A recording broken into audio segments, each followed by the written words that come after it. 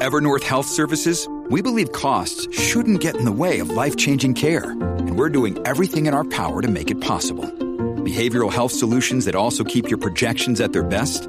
It's possible. Pharmacy benefits that benefit your bottom line? It's possible. Complex specialty care that cares about your ROI? It's possible. Because we're already doing it. All while saving businesses billions. That's Wonder made possible. Learn more at evernorth.com/wonder. This episode is sponsored by Outstandly. If you're a small indie studio or even a big one, and you need that extra push for graphical fidelity, then you would want to give Outstandly a call.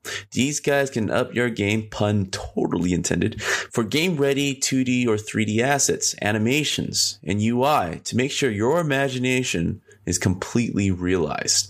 Outstandly is a one-stop shop for all your visual needs, and as an extra bonus, by being a Game Dev Unchained listener, go to outstandly.com. That is spelled outstandly.com, and say that you're a Game Dev Unchained listener, and you will get a special discount or bonus production for your order. Guys, game development is already really hard, so why not make it easier by working with these high-quality professionals and save some headaches? Again, go to outstandly.com, like outstanding, just Outstandly, and say that Game Dev Unchained sent you. Good morning, good evening. Whenever you guys are listening to this podcast, I want to spend a second here before I start this episode to thank you for the support and continued support despite of all the changes, and to a lot of you, sudden changes of me being the singular host for the year 2020. All right, you kind of felt it at the end of 2019, and a lot of people are reaching out naturally asking, where's the other guy? I am not publicly ready to kind of share that. I think out of respect and out of privacy, it's an episode that I think whenever Larry is ready to come back, that we'll have a sit down and talk things through, kind of have a proper send off. In any case, I am kind of talking about it with the Life Unchained exclusive episodes on our Patreon. That is only for supporters. So this is a way for at least the hardcore listeners can at least have some resolve to the issue. Again, I'm trying something new this year. I'm trying to spend a little bit of the beginning kind of going through these fan mails. I don't know if they're called fan mails, but they're emails towards me who listens to the podcast. So I consider that fan mail. These are emails that are very touching, always asking for advice or suggestions, and I tend to share from time to time. I think it'd be very helpful for listeners out there that have the same questions. And so if you want to add on to this pile, you can email me at info@gamedevunchained.com. And once in a while, I'll read this before an episode just to give some insight, my personal opinion of what's going on out there. To start things off, this is from Robin, and I'll give you complete anonymity. Oh my God, there I go again. Anonymity to not fully expose you. So this reads as the subject line, into game development. And the message is, my name is Robin. I'm 36 years old. I'm living in Belgium. Hello, Robin. Thanks for writing in. I like to show how you can help me in my game development journey. My goal is to make a 3D adventure game. I know it's a lot of work for one guy. There are many disciplines involved, but still, how can I reach that goal? Note that I've recently subscribed to Patreon for GSO. Thank you for subscribing. And I've been struggling for a while about game development. In order for you to better guide me, here's what I know. I have no experience in drawing, but very interested in art. But I do know some modeling with Blender, and I've recently started with Maya. I'm also a good C++ programmer and some knowledge about Unreal Editor and GI Solution in Unreal. But I cannot see how to integrate that in games, as the GI solutions were discussed in context of ArchViz. Newbie tends to make everything high poly, but I do know that would cause issues in performance. What skills do I need, and which can I outsource?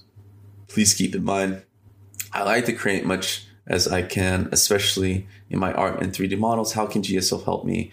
I apologize. This is a lengthy email. I have high hopes you can help me. I can only hope, but be blunt if necessary. All right. Thank you, Robin, for writing in. So I get this email a lot recently, in last year, just asking about what directions they can take to start their game development journey. And the most common type of question is that they want to do everything. They have this dream game they want to make, primarily being a game designer, and have other interests in certain disciplines. So in this case, art.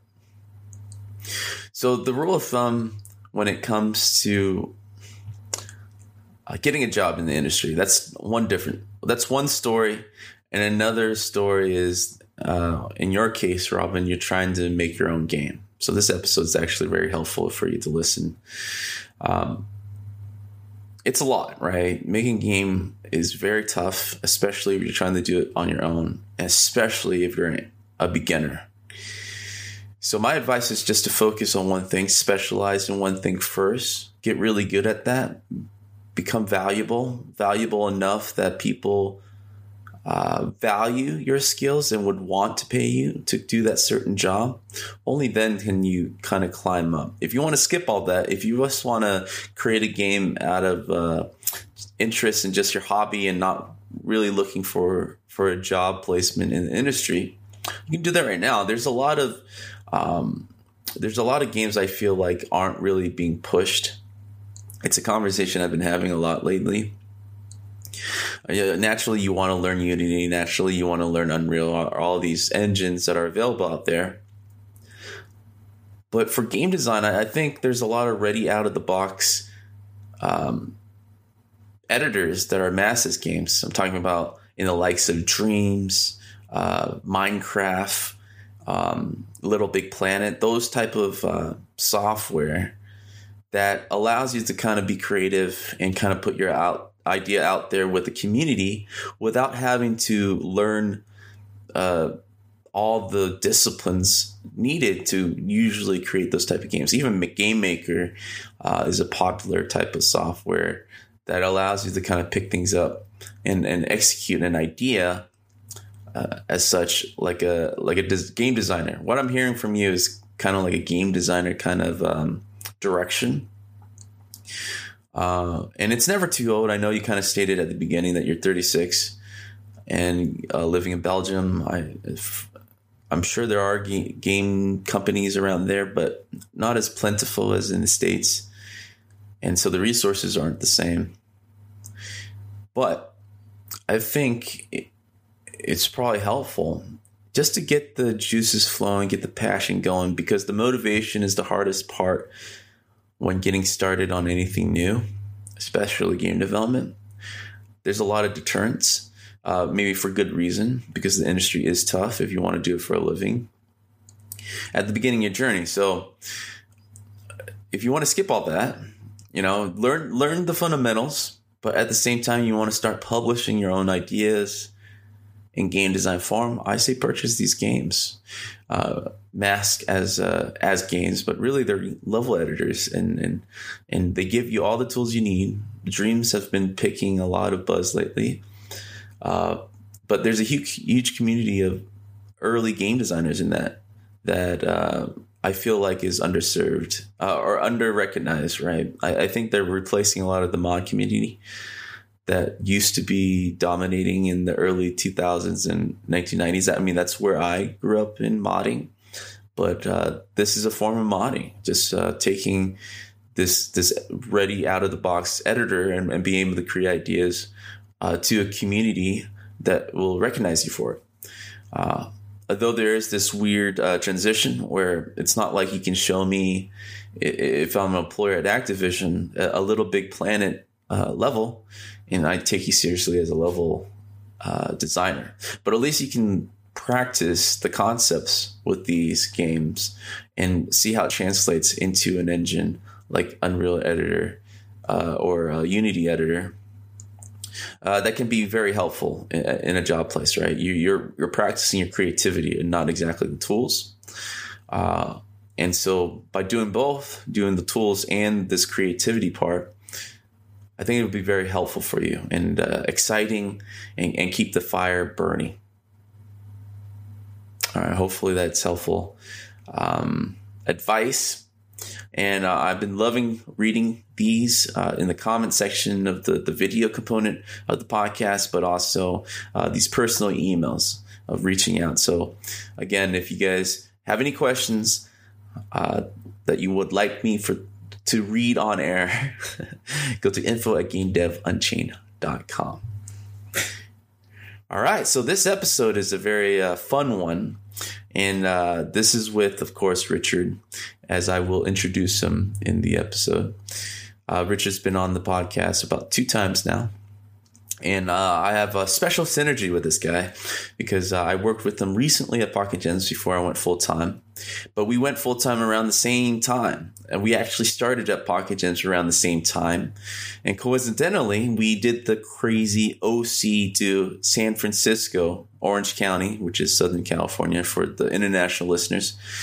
And then San Francisco, which is 500 miles for those who are not looking at a map right now, where we would fly into work every Monday and then fly out every weekend to spend time with our family at home.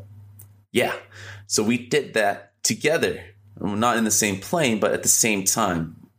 It was crazy because I thought I was nuts embarking on that journey for about a year, only to find out a month later this guy started at the same place with a very similar trajectory. And as you will listen to the podcast, you'll remember and hear for the first time, maybe, he spent many years in AAA, such as myself. And then we were at a mobile place for the very first time. And now we're doing our own thing for full time, just toughing it out and figuring it out and investing ourselves. So I hope you enjoy this episode as much as I did.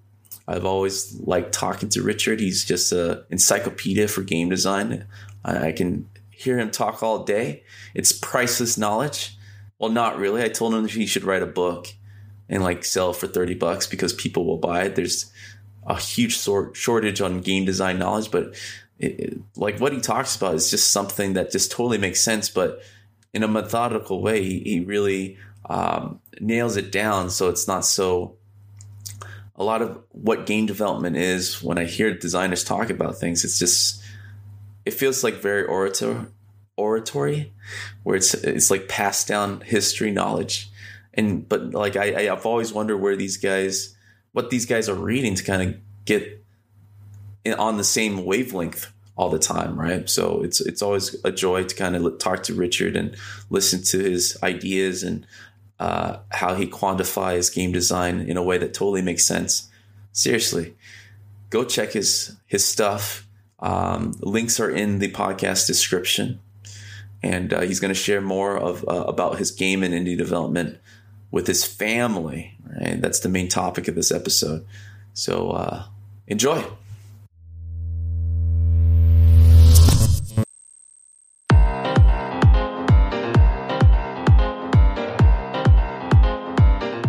What's up, everybody? Welcome to another episode of Game Dev Unchained, the #1 podcast about game development and the lifestyle thereof. I am your host, Brandon Pham.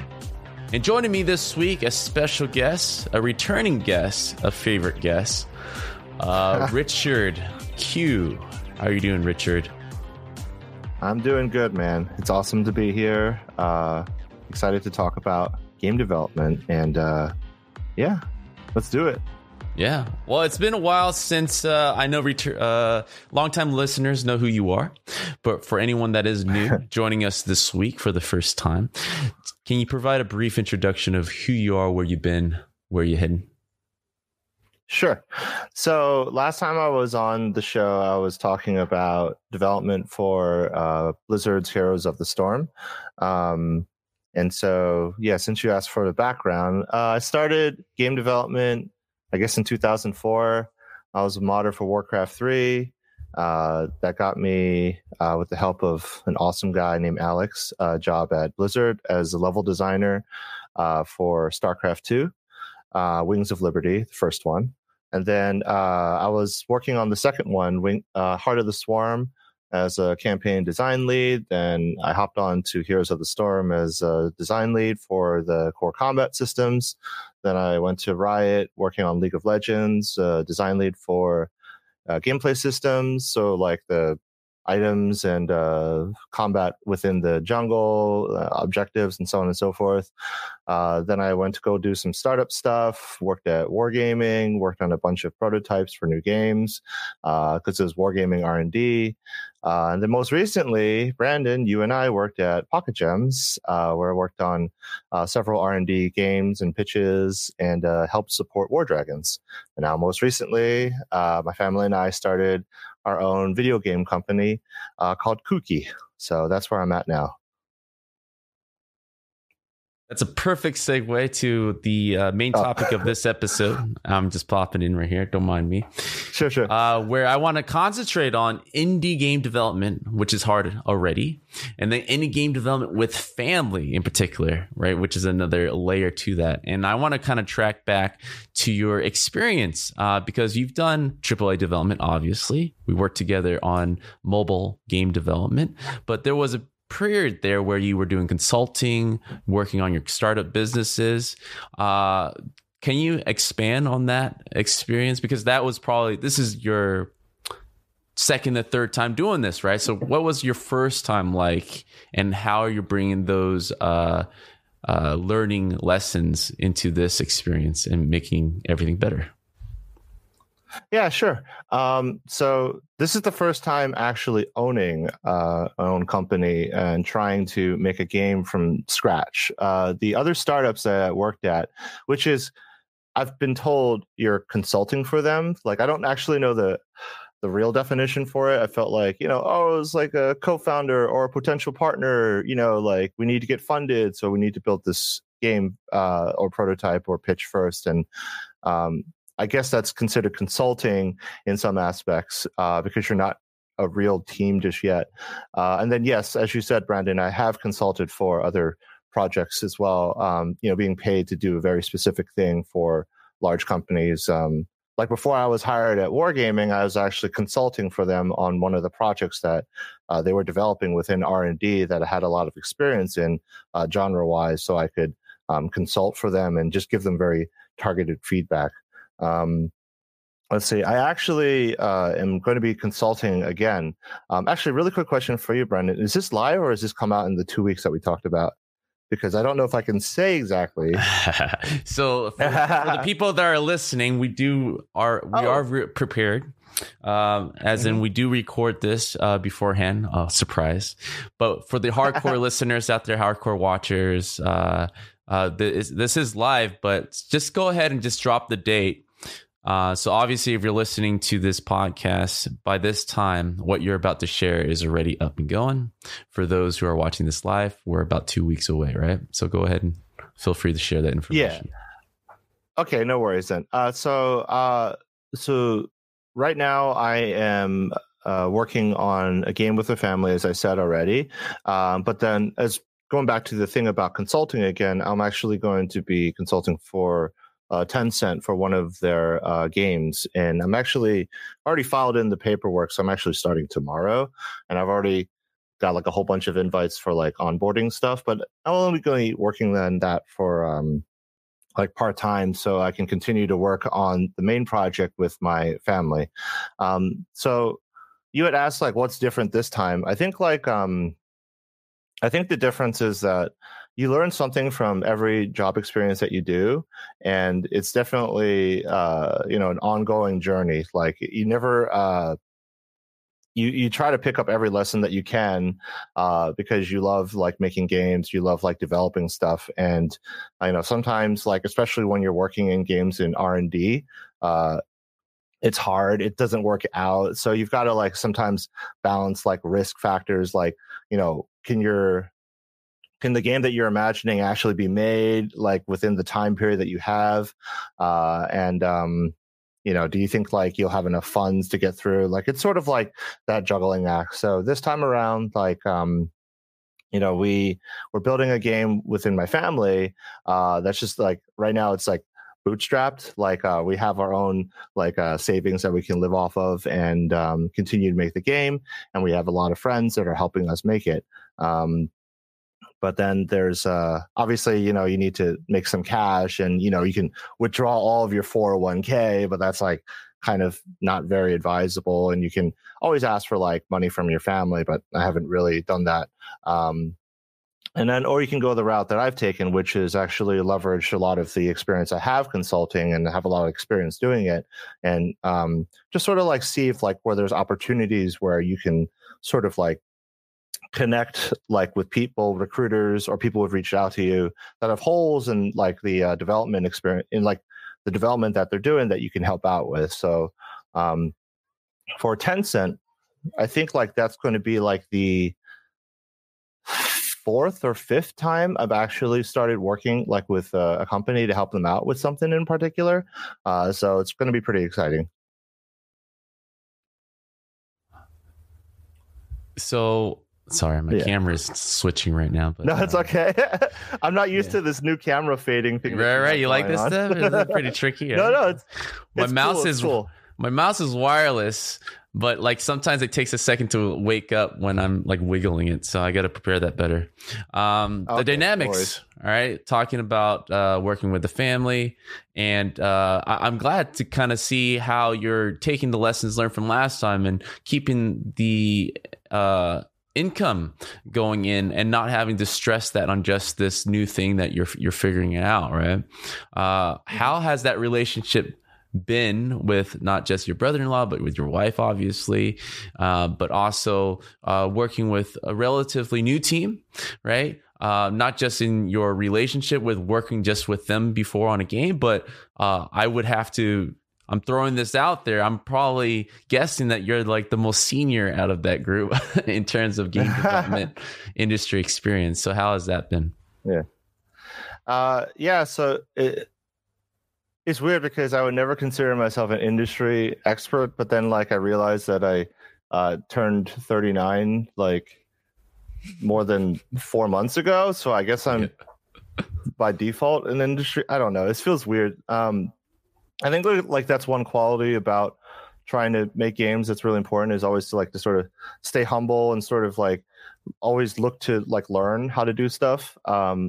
I like really enjoy learning how to make things and how to create stuff that's fun and innovative and like interesting. So that's sort of like, in trying to bring my wife and my brother to build this game, like it was pretty easy to say, hey guys, like what are some games that we want to make that are that we've always wanted to like make, or stuff that we grew up playing that really inspired us, that when you're working for like a large company that's trying to like make a mass appeal game, like you have to think of you have a huge XX $1 million budget. You've got to think of this target audience. You've got to plan out your development for X years. And, a lot of things are done very top down, for lack of a better word. Whereas when you're trying to come up with something with a small group of people, it doesn't matter if it's your friends or family or if you're your wife or partner or husband. It's like you got to think a little bit like, you got to percolate the ideas from the bottom up too, because you have that freedom to sort of think about it that way. And that sort of turns into top down, because it's like, all right, so what do we want to actually accomplish in the core gameplay? And then we can actually plan out like the bigger picture, which actually is one of the ways that we did stuff for several of the projects I worked on. But those were like within well-established frameworks and stuff. So like, it's a sequel to StarCraft 2, or trying to make like a competitive RTS MOBA or whatever, like the stuff that you and I worked on, Brandon, which I'm not sure we're allowed to say yet. But the main thing that is important to, because like for my wife and brother and I, like I have the most experience, so I am like the de facto leader. So there's a lot of things that go into making a business that you just sort of want to protect from the team, because it's really important that like when you're working on the day-to-day, especially the creatives, that you sort of like protect them from like thinking about stuff that doesn't really matter for the stuff that they want to do, because you have to still treat it like a normal game development team, where it's like, hey guys, so let's like come together and talk about what we're going to do for the week as opposed to every day. And there's advantages to that, but also disadvantages to it. But then it's like, you know, in the background, I have to think about, well, my lawyers contacted me about having to register trademarks for this, and you know, we need to get the website up, or I'm going to be talking to some guy on the podcast about like game development with family. So what should I say and not say about like the trials and tribulations of making games and stuff with family? But yeah, that doesn't really cover it, Brandon. Can you throw me a question so I can latch on to something? No, I mean, you're starting to get into like the meat of the topic here. You're talking about working with family and kind of playing. Well, I mean, it's always going to be a blurry line of like of a team, and then how you talk, which I feel is part of the conversation that's interesting. Where, you know, how do you separate that? Well, let's talk about physical space or remotely, right? Do you guys work remotely mostly when you do these stand-up meetings, or do you guys hang out in the living room and talk? Like like paint that picture for us. Wife, how does it work? Oh yeah. So like a kind of like a day-to-day sort of thing. Yeah. So as I guess like to kind of tie it back to your original question, as the most experienced person, like there's importance to like the daily rituals. Like in our case, it's more weekly rituals because we can get a lot of stuff done when we are together. And so we figure out what we're trying to do for the week.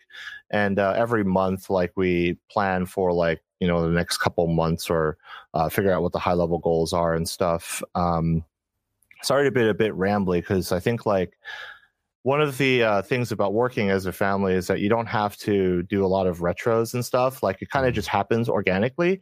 So like to answer your question about like the day to day, like it's we already know what we're going to do. My wife and I split duties with like taking care of the kids in the morning. So it's not like we'll go down into the living room and sit down and work.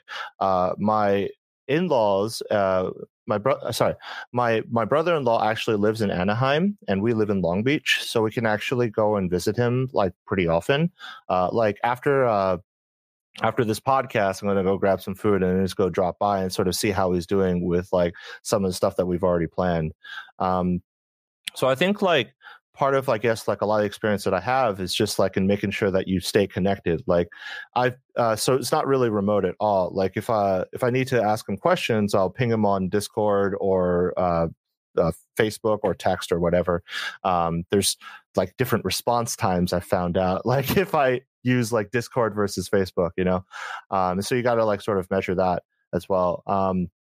And like I'm with my wife pretty much like all the time. So you have to like always, you have to, again, treat it like work-life balance. Like that's really important to not like talk about work after like some time like past like 10 p.m. or 11 p.m. But even then that's still sometimes like we have something important that we need to talk about that we couldn't talk about because during the day we're like taking care of the kids or like running around doing errands and stuff.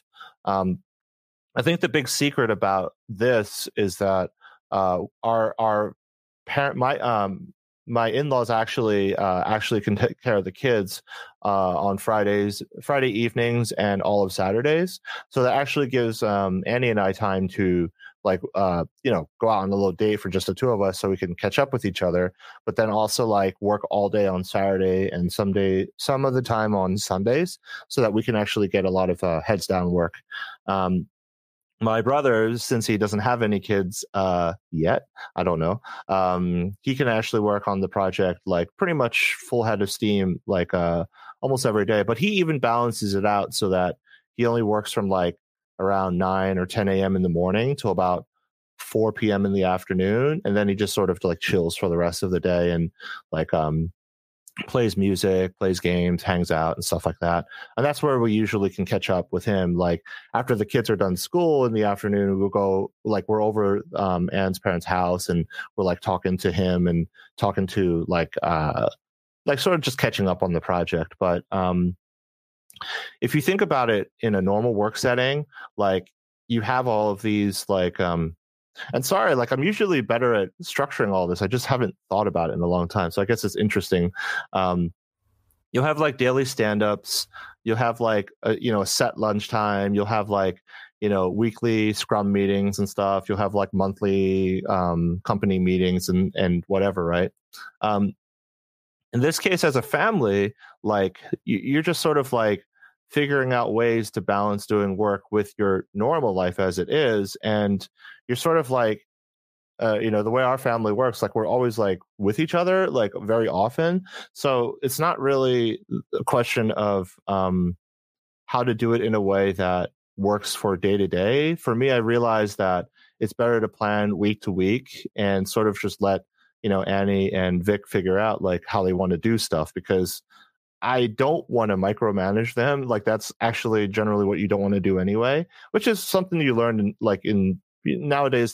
People are very empowered to just do their work by X date, and it works really well with family because like we don't have to spend time like talking to each other trying to resolve issues or anything like that. We're a family, and we're all in this together. So we're not worried about whether someone's like committed or not, or whether someone's passionate about a thing. And we know each other's like, strengths and weaknesses like inside and out, because like we live with each other and we can talk about things. And, like my brother and I used to work together at Wargaming. Andy and I have worked together on a lot of creative projects before. So it works out pretty well like that. Oh my God, I've rambled for so long. No, that's perfect. I mean, your rambling is actually going into it's leading into a question from the audience here. So there's a SS1 Reaper. He's asking from our Twitch chat. His question is something that you're just talking about, right? The qualifications of family. Why work with family? Is there no learning curve for family members? Is there time you have to teach concepts and principles? And do you outsource work? Yes. So that's going right into it. That's good. So I would say that like in terms of experience, I have a lot of experience. Like I can do pretty much a lot of the game design stuff. I still have help though, like friends that are in the industry that can give me like high level game design help, product design and production. I kind of wing product. I wing producer stuff too. Again, it's only 3 people. My wife is trained as a 3D artist, but due to the because it's only 3 of us, we're actually settled on 2D sprite art. So she's very strong at character animations, but there's only so much time in the day that she can work.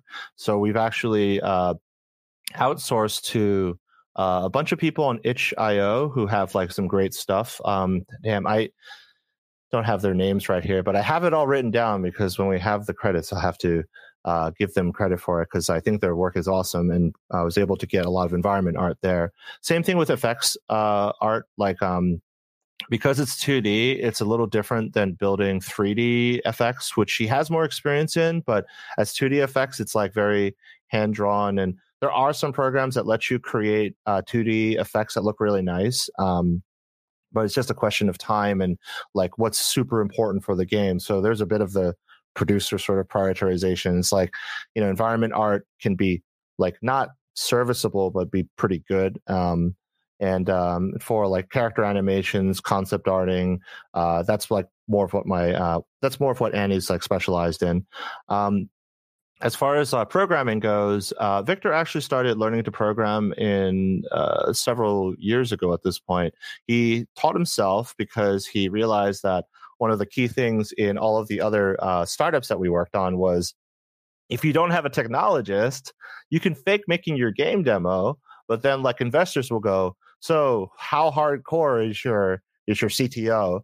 Like, can you build a system that can scale really well? And oftentimes, like, those people are gainfully employed at like really large companies. So it's hard to find like really great programmers that can build something that can constantly sort of generate value over time. Because part of like what you're doing when you talk to investors or like when you work in AAA is to build an engine that can actually scale to make hundreds of millions or possibly even $1 billion.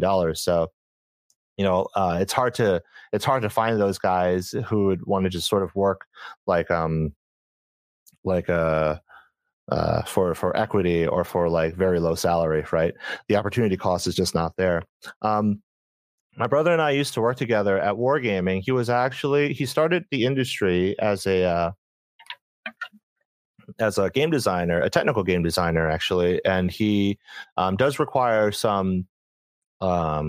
So I'm sort of mentoring both of them, like on the ways to think about how to, like, it's like it's still my responsibility to sort of level them up to get them from where they're at in their current, not career, but like in their current skill set, because skills are more important than titles in a lot of way. It's like, Vic, we're trying to develop like an item system that the player can interact with that has 3 or 4 subcategories, and the way that we need to build the back end is so that we can generate a lot of items, and then I, as the other designer, need to be able to arbitrarily create like keys and other sort of like objects, clues or whatever, and eventually he's going to help me build a lot of that content. And that's not something like that kind of system is not something that you see in a lot of like games nowadays, because it's just not something that's super you don't see that a lot in like huge like socially driven, system driven games. So, when we actually sit down and work on it, I'll actually sit down and tutor him about like some ways to sort of think about it. Or like when we're doing like combat design, it's like, okay, so it's kind of like this game and this game sort of smashed together. The way that you balance it is through this sort of, this is like where I would start building a spreadsheet and sort of just work with him on it, and leave a lot of like comments for him so he can look throughout the week, and then make comment suggestions, like make sure that we build the engine so that it's very iteratively, so it can develop iteratively very quickly. We're building in Unity and using like CSVs and stuff like that for a lot of the data backend. And he's doing a lot of custom tools programming, so we can do like more advanced stuff like cinematics and like stuff like that. And then there's like best practices in doing that. That is all like bits and pieces from various work experiences. So like timeline is in Unity is very similar to the trigger editor system in StarCraft 2, where you have in StarCraft 2 you have conditions, events, conditions, actions, and then like how you sequence it all together is like done in Unity timeline. So it's very easy to sort of see, step 1, 2, 3, 4, 5, 6, whatever. And learning how to use that properly, he's learning how to program it, but then how to apply it as a designer, then I can bring in my experience and sort of talk to him about, how we did stuff back then, and what would be good going forward to think of. Not only thinking about it as like tools development, but also as a designer. So it's like build a cinematic where when you walk into this area, you check if the player is of a certain level or whatever. A big enemy boss comes out and says, "Yo, I'm going to kill you." Then a choice pops up that says like, "What?" Or like, "Yeah, I'm going to kill you too." And like learning how to like build simple models like that using the tools and like say timeline, relating that to StarCraft 2, which he has experience like developing in as a modder. Like it's sort of stuff like that happens like organically all the time. So yeah, I would say that a lot of my job when I'm not trying to plan stuff or do my own stuff is just helping Annie and Victor sort of like, move up and improve their skill set. I remember you asked, do we sorry. Go for it. You asked do we hire anybody? I think eventually we will hire folks to help out with some areas that we're going to need help in to build out the content. In the short term, for instance, like we need somebody to help build like a cinematic trailer. Like sort of in like the medium term, we'll need someone maybe to help out with environment art. And then in like kind of like the longer term, like maybe like a network engineer, so he can help us build out some multiplayer. Yeah, I mean, a lot of the obviously your family members are qualified. They've been in the industry. I think that's the one of the things when listeners start hearing about this is like, you know, the convenience of family is definitely there, but not. There's definitely going to have to be a need of qualifications to be able to put a team together and be able to do this. I'm not just going to tell my 9-year-old son to pick up some computer skills and be part of my team, right? It's conveniently you have the right people around you to kind of formulate a team and get things going. The working relationship is another aspect that I would love to kind of dive a little deeper into. So we were talking about, you know, finding the time, especially between a husband and wife, to kind of balance it and get things done. And it's something that is a topic that I've always been interested working, just not just within the industry, just any job with your wife, going to business with your wife, right? It's easy for us to kind of look at deadlines and seeing deadlines missed, and then see your wife just chilling on the couch watching Netflix. Like, don't you have things to do? I mean, I'm sure there's like little moments like that, but how do you take a step back and be flexible in those times of pressure? Yeah, so the key I kind of mentioned earlier, which I'll expand on, is the idea that the more modern way of doing work in the creative industry, I think, is... I think my son's coming in. Hi there, buddy. Look. What is that? It's flower. It berry turns flower. Oh, the berry turns into flower. Okay, son, I'm on a live podcast. Can you go out and close the door? Have I talked to Uncle Bob? Yeah, not Uncle Bob, but other people. Okay, I'll see you later, son. Uncle Brandon. Thank you. Uncle Brandon.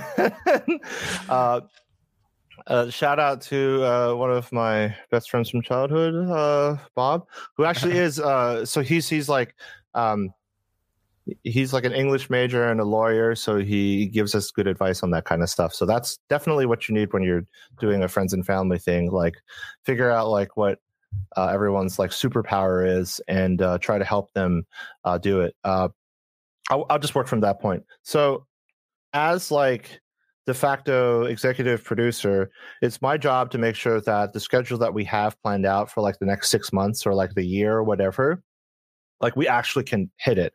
And a lot of that is recalibration of what the game is and what our milestones are, and being flexible with it in order to accommodate any sort of like hiccups. And it's not just like, whether or not, Annie or Victor can actually hit a goal. It's more like what excites them and what do they feel comfortable with. And if there's anything upcoming in the future that might disrupt their ability to do anything. Like last year, like Victor went back to Canada for his friend's wedding. So we just planned for, okay, he's taking like 2 weeks off. And, usually like, I mean, that obviously makes sense. Like, someone's not going to be around for 2 weeks. Let's not plan too much for it. But it's also just like, you also have to, that sort of flexibility and recognizing it and that empathy sort of come naturally in a family. Because like, like there's deadlines, but like, who's going to get hurt if the deadlines aren't hit? I mean, ultimately, the way that we want to build this game is like when it's like that old Blizzard motto, like, what was it? Oh my God, I am so sorry, any Blizzard people I used to work with or anyone who's listening right now. It's done when it's done, something. Basically, we want to make sure that the quality of the game is really good, and we want to make sure that the game is like, when it's ready, we'll put it out there. But more specifically to what you had asked, like, because I can actually change what the project is, and we've actually changed the overall creative vision for the project a couple times based off of like feeling out what really excites us, because that's the most important thing, making sure that everyone's passionate about cornerstones in the game. So like, for instance, for me, like I really dig a lot of the core gameplay blend that we have, and there's all creative stakes in it as well. not just from like what's the game, but just like the characters that we put into the game and like sort of some of the stories that those characters can tell as well. Like there's literally a character in our game named Vic who's a chef and actually is like a weird quantum version of Vic if he became a chef instead of a game designer. So it's like a fun thing for him to sort of like think about when he's building the game. And like one of the lessons I learned from a guy I used to work with, Brian Kindrigan, who's actually a narrative director at Ubisoft Montreal right now. When we were working on a pitch together, he said that one of the most important things is that you have like a really strong creative vision that sort of helps remind you on the nights when like things aren't going so well, or the build's broken, or there's tons of bugs, which has happened, even for our small project. That you just remember, this is why I'm doing this, you know? And, you know, like with family, I think it's a double-edged sword at times because, like, you know the person personally. So if you think that they're not pulling their weight, like, it's like, oh, God, you know, you're just sitting there chilling. But you have to remember that at the end of the day, like, a game is just a game, meaning like it's like any other project. It's going to ship when it does, whether it takes an extra, 3 months or 6 months to get it out there. Like like I just read, like my wife just messaged me, like Final Fantasy VII Remake is being delayed and they have like, tons of resources. But, as the fans, you always want to make sure that whatever you do play is awesome. It's like oh my God, I'm so bad at naming people, but there's that, I think it's a Nintendo, not Miyazaki. He's the film director. Anyway, people will never remember the wait it takes for a great game. They only remember if it's the main guy. Miyamoto, yeah. You can explain it better than I can. But yeah, Brendan, like if Annie and Victor weren't qualified to do what they're doing right now, then obviously like we can't do it, and so so my role is to make sure that from a product development standpoint that the game isn't unreasonable to build. It's actually something that can shape based off of it took how long for us to do this and that, and maybe we shouldn't worry about this type of tech until a little bit later, right? And some of that like sort of rejiggering of priorities and what we're working on is like it's a very dynamic process, and like it's something that we can discuss openly amongst ourselves and just be very straightforward with it, instead of like sort of hiding behind things and saying like, oh, it's because this guy or this guy like didn't do his job. Like when you're a family, when you're a team size, core team size of 3, there's not really much to hide behind. So there's definitely times where it's like you're just like, damn, I really messed up and I need to like do my job better. But then we're also, we're a family, so we can sit down and talk about it too. So we can you have to be able to like flip the switch and go between work and family pretty effortlessly when you are doing work. But then when you're in family time, there needs to be a pretty hard wall between like separating those two. So it's like if you're in work, then it's better to like flip to being supportive or being supported, because like your family and you don't have infinite time to let things dwell. Whereas like when you're trying to do family time, that's just family time, and you don't touch it at all, and you make sure you set up some good times for it and you don't violate those. Yeah, I mean that's a huge topic on its own, because well, I mean, like the journey is always going to be on the developers' shoulders, right? Just remembering the bad times, the good times, whatever. But the end product is essentially what the consumer is going to see, right? Whether it's really good or bad.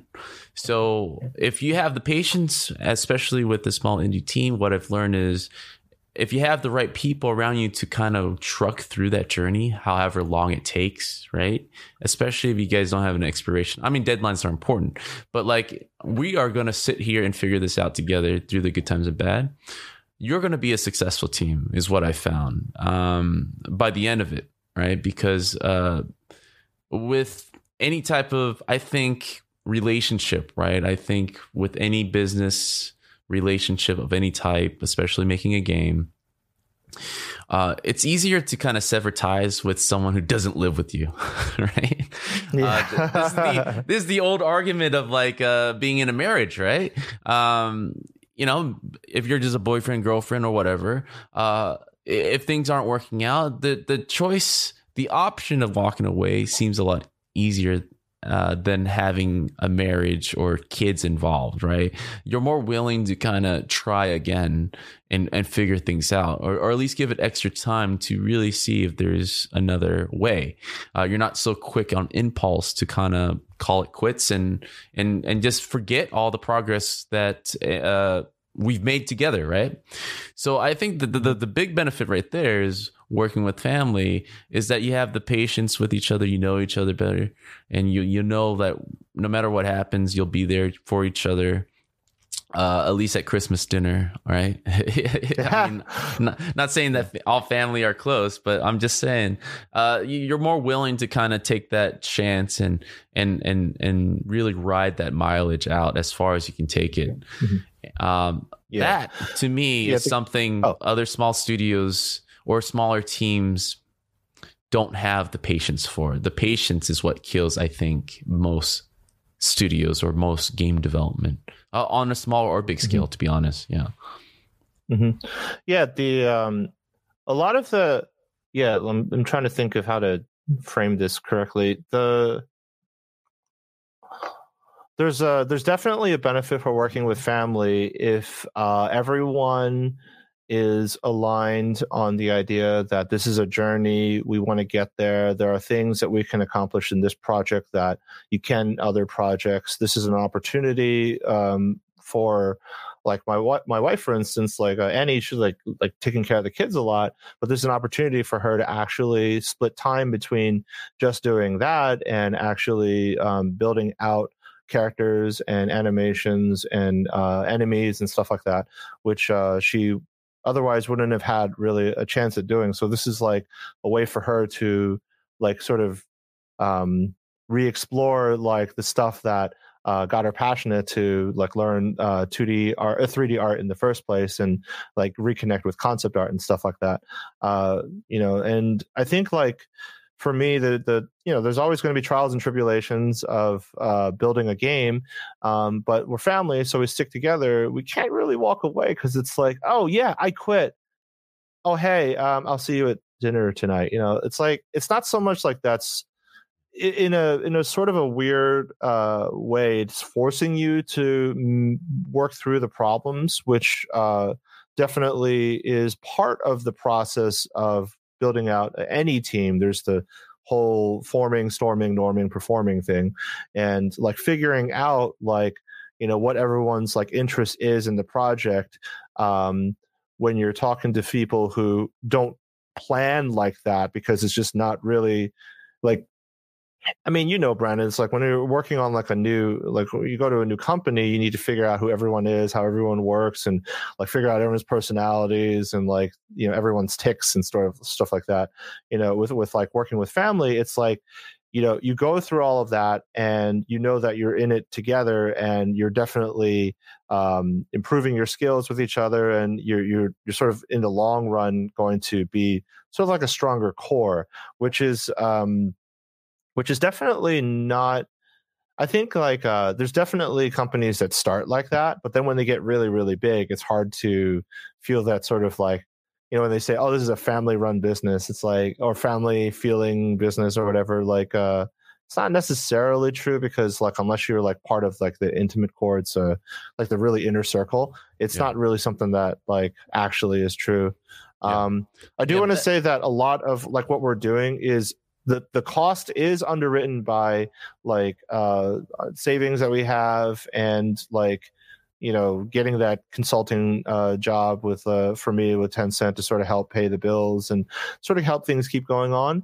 But there actually is a time limit to this. Like you can't, like, for instance, like if you're a small indie game developer, you don't want to put out your game like in November or December, like, because then you'll just be crushed by all AAA studios. So if your goal is, and our goal is, to ship our game in fall of this year, it's like we do have a very like tight goal that we have to hit. Right, and that's always a fine balance, because you have that flexibility with family to kind of talk through things and figure things out and be there for each other. But having realistic deadlines just is the only way to get things done, and be competitive, because the market is always changing and you have to be aware of that. And I think that's where your experience really comes into play, just realistically painting out the landscape out there. It's like, hey, we can't just release this whenever we want. The content, the subject matter that we're dealing with, it's very specific for a certain genre of people that we need to hit at these dates or whatever. I mean, this is your marketing hat coming into in development. You kind of briefly mentioned something that I've never really heard of the terminology for. You were talking about like the norming, forming, running. What were you saying? Running and forging? What is that?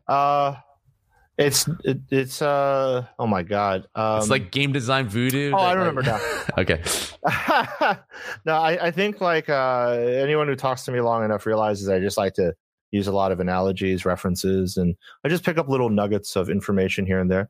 This particular one was from when I was working at Riot. The chief, he was I think it was chief HR officer at the time. His name is Jerry Prochaska. He actually is the founder of Ganmei Games in Arizona. So if you're interested in that, you should check it out. They've got a really cool survival game premise.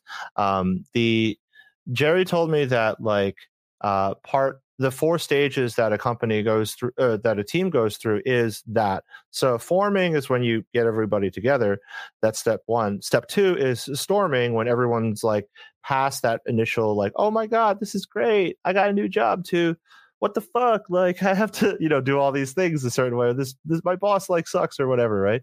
Then norming is when you get used to it and when you start making some progress, and performing is when obviously you're really like putting out a lot of great stuff and you're able to work together. It's very similar to like a curve, as it were, which sort of maps like your enthusiasm for a game, like your passion and your sort of like overall happiness alongside like your productivity.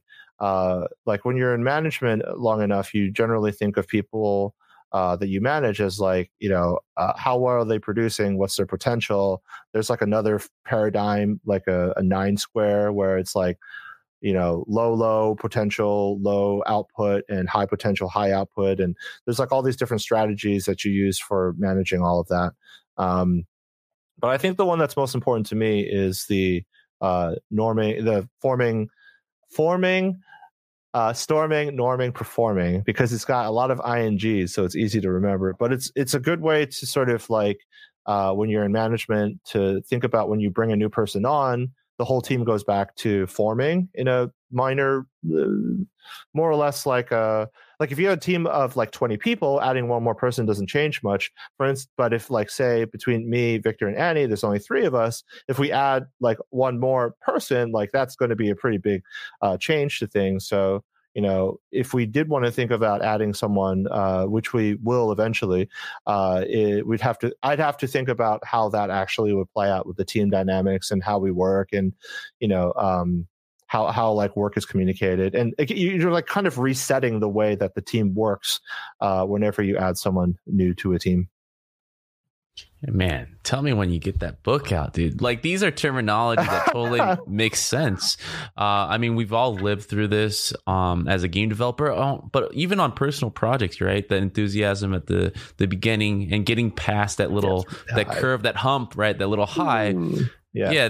Like most people die on the hill of storming, right? I mean, that's where most people stop because it gets so hard and difficult to kind of work with people and kind of manage time and syncing and just getting goals.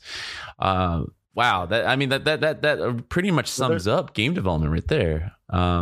It's there's actually a really cool. Another thing I learned when you're just like trying to plot your own progress in your career, it's always going to be I think it's a sine wave or cosine wave. Is it a cosine wave? Just a sine wave? Just whatever.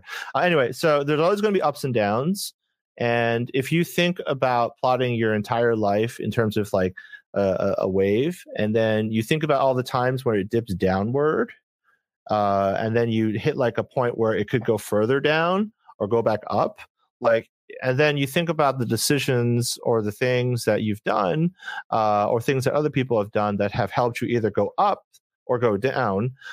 You try to control those inflection points where it could have gone really high up or it could have gone further down. And it's important to know how to manage that, because like understanding what causes it allows you to sort of like put yourself in a situation where you create more opportunities to go up instead of continue going down. And then it also helps you like be accountable for things that you've done that not only cause you to go down, but also allow you pat yourself on the back when you rise up. So there's so many like random management things like that you can do to sort of like manage that stuff. And like yeah, sort of like this is the stuff that like when you're, especially with a family team, like it's so important to sort of keep that sort of in mind. It's not like every day I think, oh, how's the inflection point of my brother-in-law? Is he actually, it's like you don't do that. But it's just more like it's important to think of like what tool you need for whatever situation as appropriate,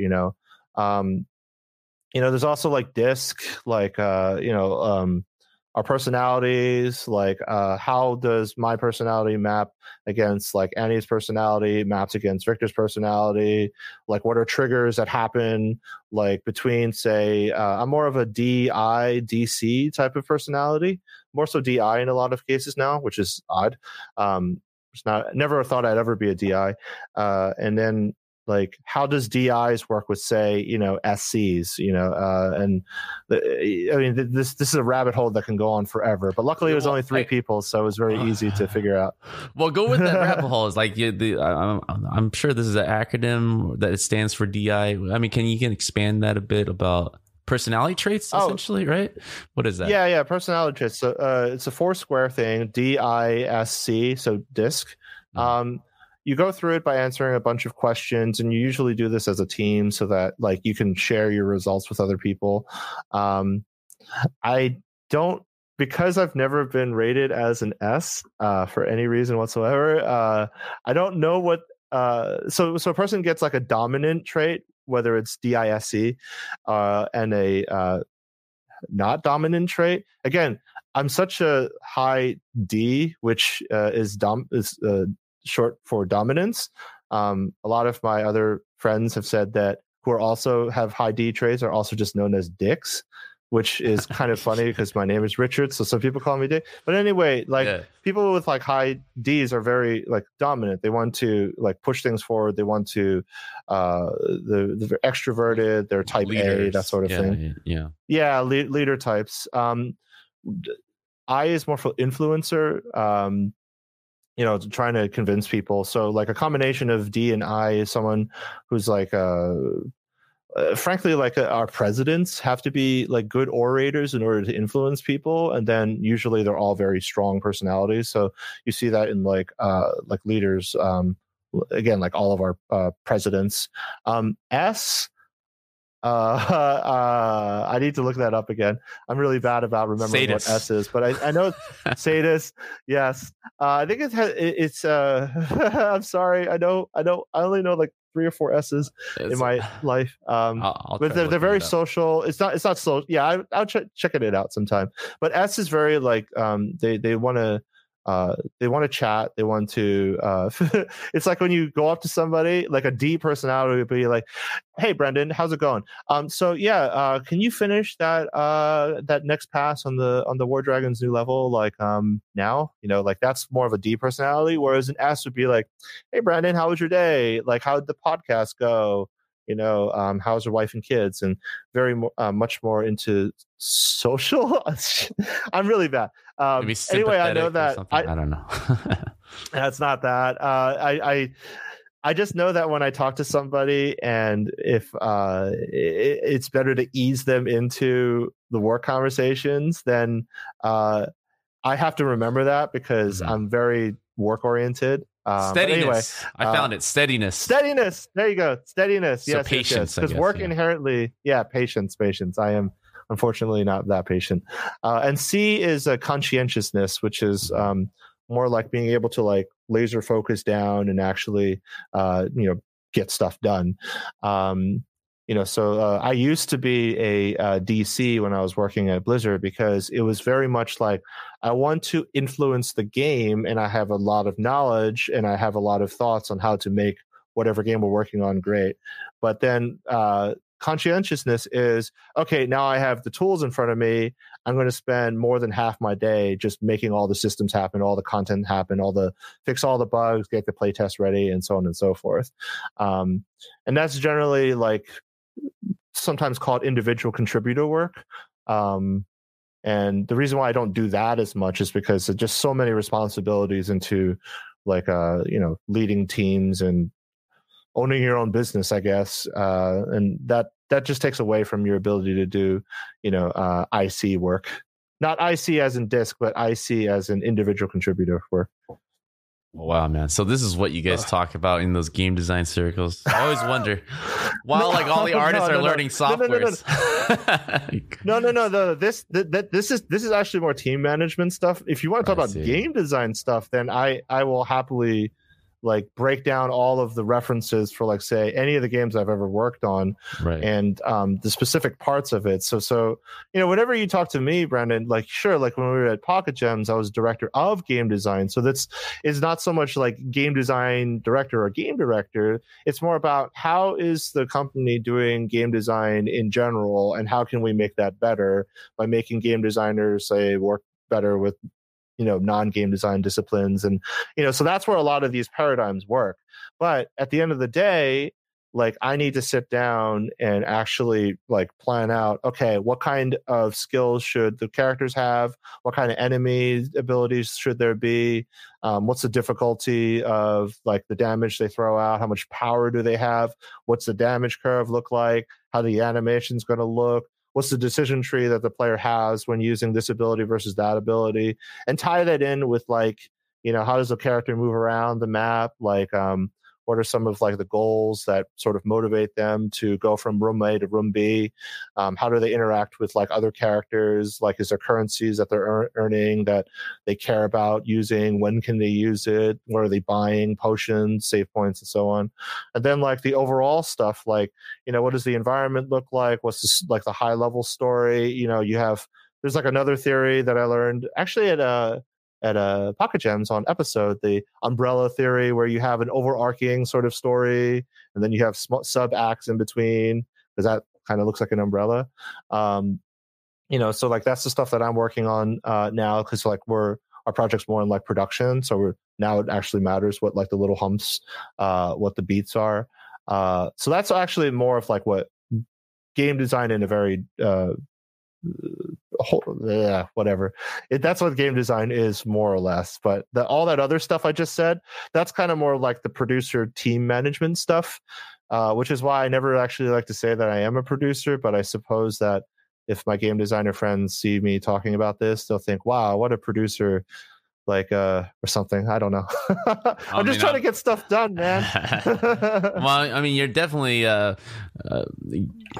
making me give respect to these disciplines, because I had no idea how they were able to they summed it up so well. Like all these things that we're struggling, where I've never really put a terminology to it, or as we're kind of feeling it out, working with people, did not know that I was labeling them indirectly as a disc type of personality, or you're an SI. I'm going to say these things now that most people don't have any reference to, and I'm just going to go ahead and just leave it at that. Thinking that I'm just like insulting them in their face. There's three major ways to go about it. Like, DISC is definitely the most commonly used one. There's Briggs-Myers, which I think is more of like a psychology test, so you can't ask someone what their Briggs-Myers sort of results are.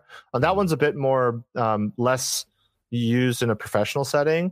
There's also StrengthsFinder, which helps to figure out like what your personality type is, both at work and at home. I mean, all of these like personality tests help to determine what your work personality is and what your life personality is. So like when you go home, like if you're not naturally someone who likes to talk to a lot of people, it's actually easier to think of it this way. If you're like introverted, but then you go to work and you're forced to talk a lot about yourself or to other people, then it drains a lot of your energy. So then when you go home, the difference between who you are at work and who you are at home, that causes a certain amount of exhaustion.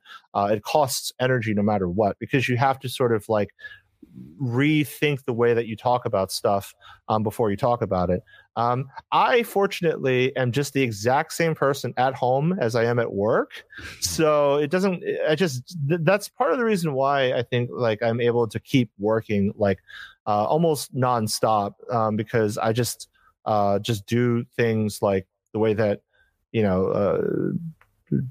the exact same way all the time. But I do try to flex the way that I approach things depending on who I'm talking to, what the project is, time of day, so on and so forth. So that's like situational management, which is a totally different topic, but something that I worked on when I was at I don't know when at this point, maybe like over 5 years ago or something. Well, you're exactly describing me, because when people talk to me at work, they just assume that I'm this extrovert, love to talk, love to joke around, which I do. But at home, at least in our own inner social circles, I like to kind of turn off. Like I want to be, I'm a very closed. I like my time to myself and kind of regroup and not have to perform. And that's the thing that I always equate it to. And so it's something I have to fix too, because, it's boring when I don't talk, because I'm the most interesting person in the room, right? So you are. No, actually, sorry. The way that my mind works is somewhat, it kind of annoys people sometimes, because like, I'm just trying to like really create a very complex picture and make sure it's really, well formed out. But as you said, like people at home when they're working on, like when they're just themselves, that's what's really key about working with a family. Like you have to be able to read like, oh, this person is just relaxing now, I'll just bug them tomorrow, and then rely on the sort of like the high level schedule that you set, and then you trust them to sort of figure out when they're going to, like, they'll figure out the right way to get stuff done. If not, then you'll just talk to them about like, how can we plan stuff better? But you don't call it a postmortem or a retro or anything like that, because that's just not, it's too formal sounding, especially for like family members who are more into wanting to make creative stuff and not really think about the process as much. Like, like early in, like people earlier in their careers, before they understand like why that kind of structure helps, like they just want more time to work on themselves, or they're introverted and they like to sit down and do their thing. I think what's key to keep, like, say, my relationship with Annie like really healthy is that when we want to just unplug, we just play games. Like that's like the number one like point of the number one thing that Annie and I have in common. Like we have so many different games in common that we just sit down and just play whatever. So like yesterday we were playing Overwatch. We lost like 5 games. We said F this. And then we started playing like Children of Morta, which is a roguelike RPG on Switch. And then like the day before that, we were talking about like Pokemon Sword and Shield, new updates, and Pokemon XY, all these different games and stuff like that. So it's important to know like how to balance that, like if you know yourself, Brandon, like, oh yeah, like I want to just chill out now. You can communicate that to people like when you're working like really tight together, like indie, like this, and that then work can sort of like flow around it. Yeah, man, and that's, I think, a perfect ending to this 1 hour podcasting. And I want to thank you for your time, and anybody that is watching us live for asking all the questions. But this is also my time to shut up, hand over the mic, so that you can shout out, give attention to, tell people how to find you, and all that good stuff, so people can follow up with the great Richard Koo. I'm going to call you Dick Koo for now. Yeah, that's fine. I've lived with that. So I kind of hinted at throughout the podcast, but Annie, Victor, and I are working on an RPG. This is kind of like a It's a turn-based RPG inspired by Super Mario Saga, Metal Gear Solid, and Phoenix Wright. So it's a very odd combination, but I think that we have something that is pretty unique. The game is called Mage Hunter. We are currently working on the website. So if you're watching this live, it's not there yet, but we're actually working on it. And we want to have it out by the time this podcast goes out, I think January 28th. Eventually, you can reach me through Richard at Khookey.com, Khookey. But again, that's not set up yet. We're trying to figure that out right now. So it's kind of like building a plane that's being tossed off the edge.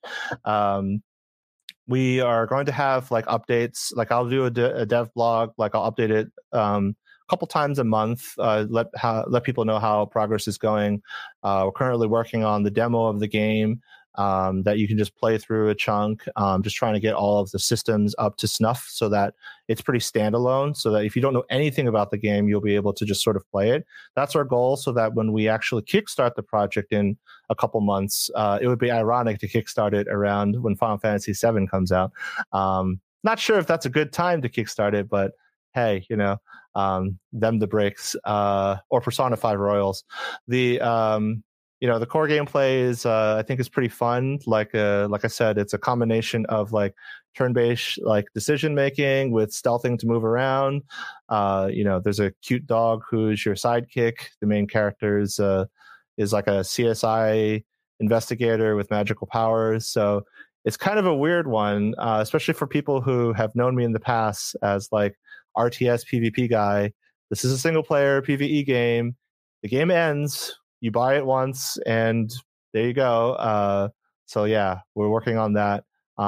Please check it out. Like, I'll probably post it on social media. No, we'll definitely post it on social media. So feel free to reach out and ask questions. And look forward to hearing what you guys think about it. Awesome. So as you guys are listening to this, and again, live, you're getting a special preview. This is the 28th of January. That means all the links that Richard had provided is up. His website is up. His Twitter account is up. Everything is up. Links in the description will be, in Twitter. In Twitter, on the podcast Twitter. description. Go over and click over. I promise you it's going to be great stuff. It is great stuff because it is out. And so I'm looking forward to going there right now, right after this is done. So Richard, I want to thank you again. And you're going to hear a lot of Richard on this podcast because we're great friends and we want to help each other in every way. We share similar phase because that's another talking point that we didn't really expand on because we were commuting up to San Francisco together, being based in Orange County, and now we're going our own business at the same time. So it's a lot of fun points there that I'm sharing with Richard, this life experience. But you have 2 kids too, right? Yeah, I do. 4 and 6 years old. That was my son who just turned 6 like a couple days ago. Talking about berries turning into flowers. Yeah, it's also we have 2 kids, so it's and we're Asian. Another point of commonality. We should. I'm pretty sure I'm Asian. I know you're right. We should catch up sometime over at Spectrum. And, we will. We will eat more soul food. Yeah, of course. Good, I'll link up with you soon. I'm gonna go offline. I want to thank you everybody for joining me or listening to me. Again, you can watch this, the recording of this. There's a video recording of this on our youtube.com/BlueChamps, and follow us on Twitter. Go to our Discord channel, and that's it. See you guys.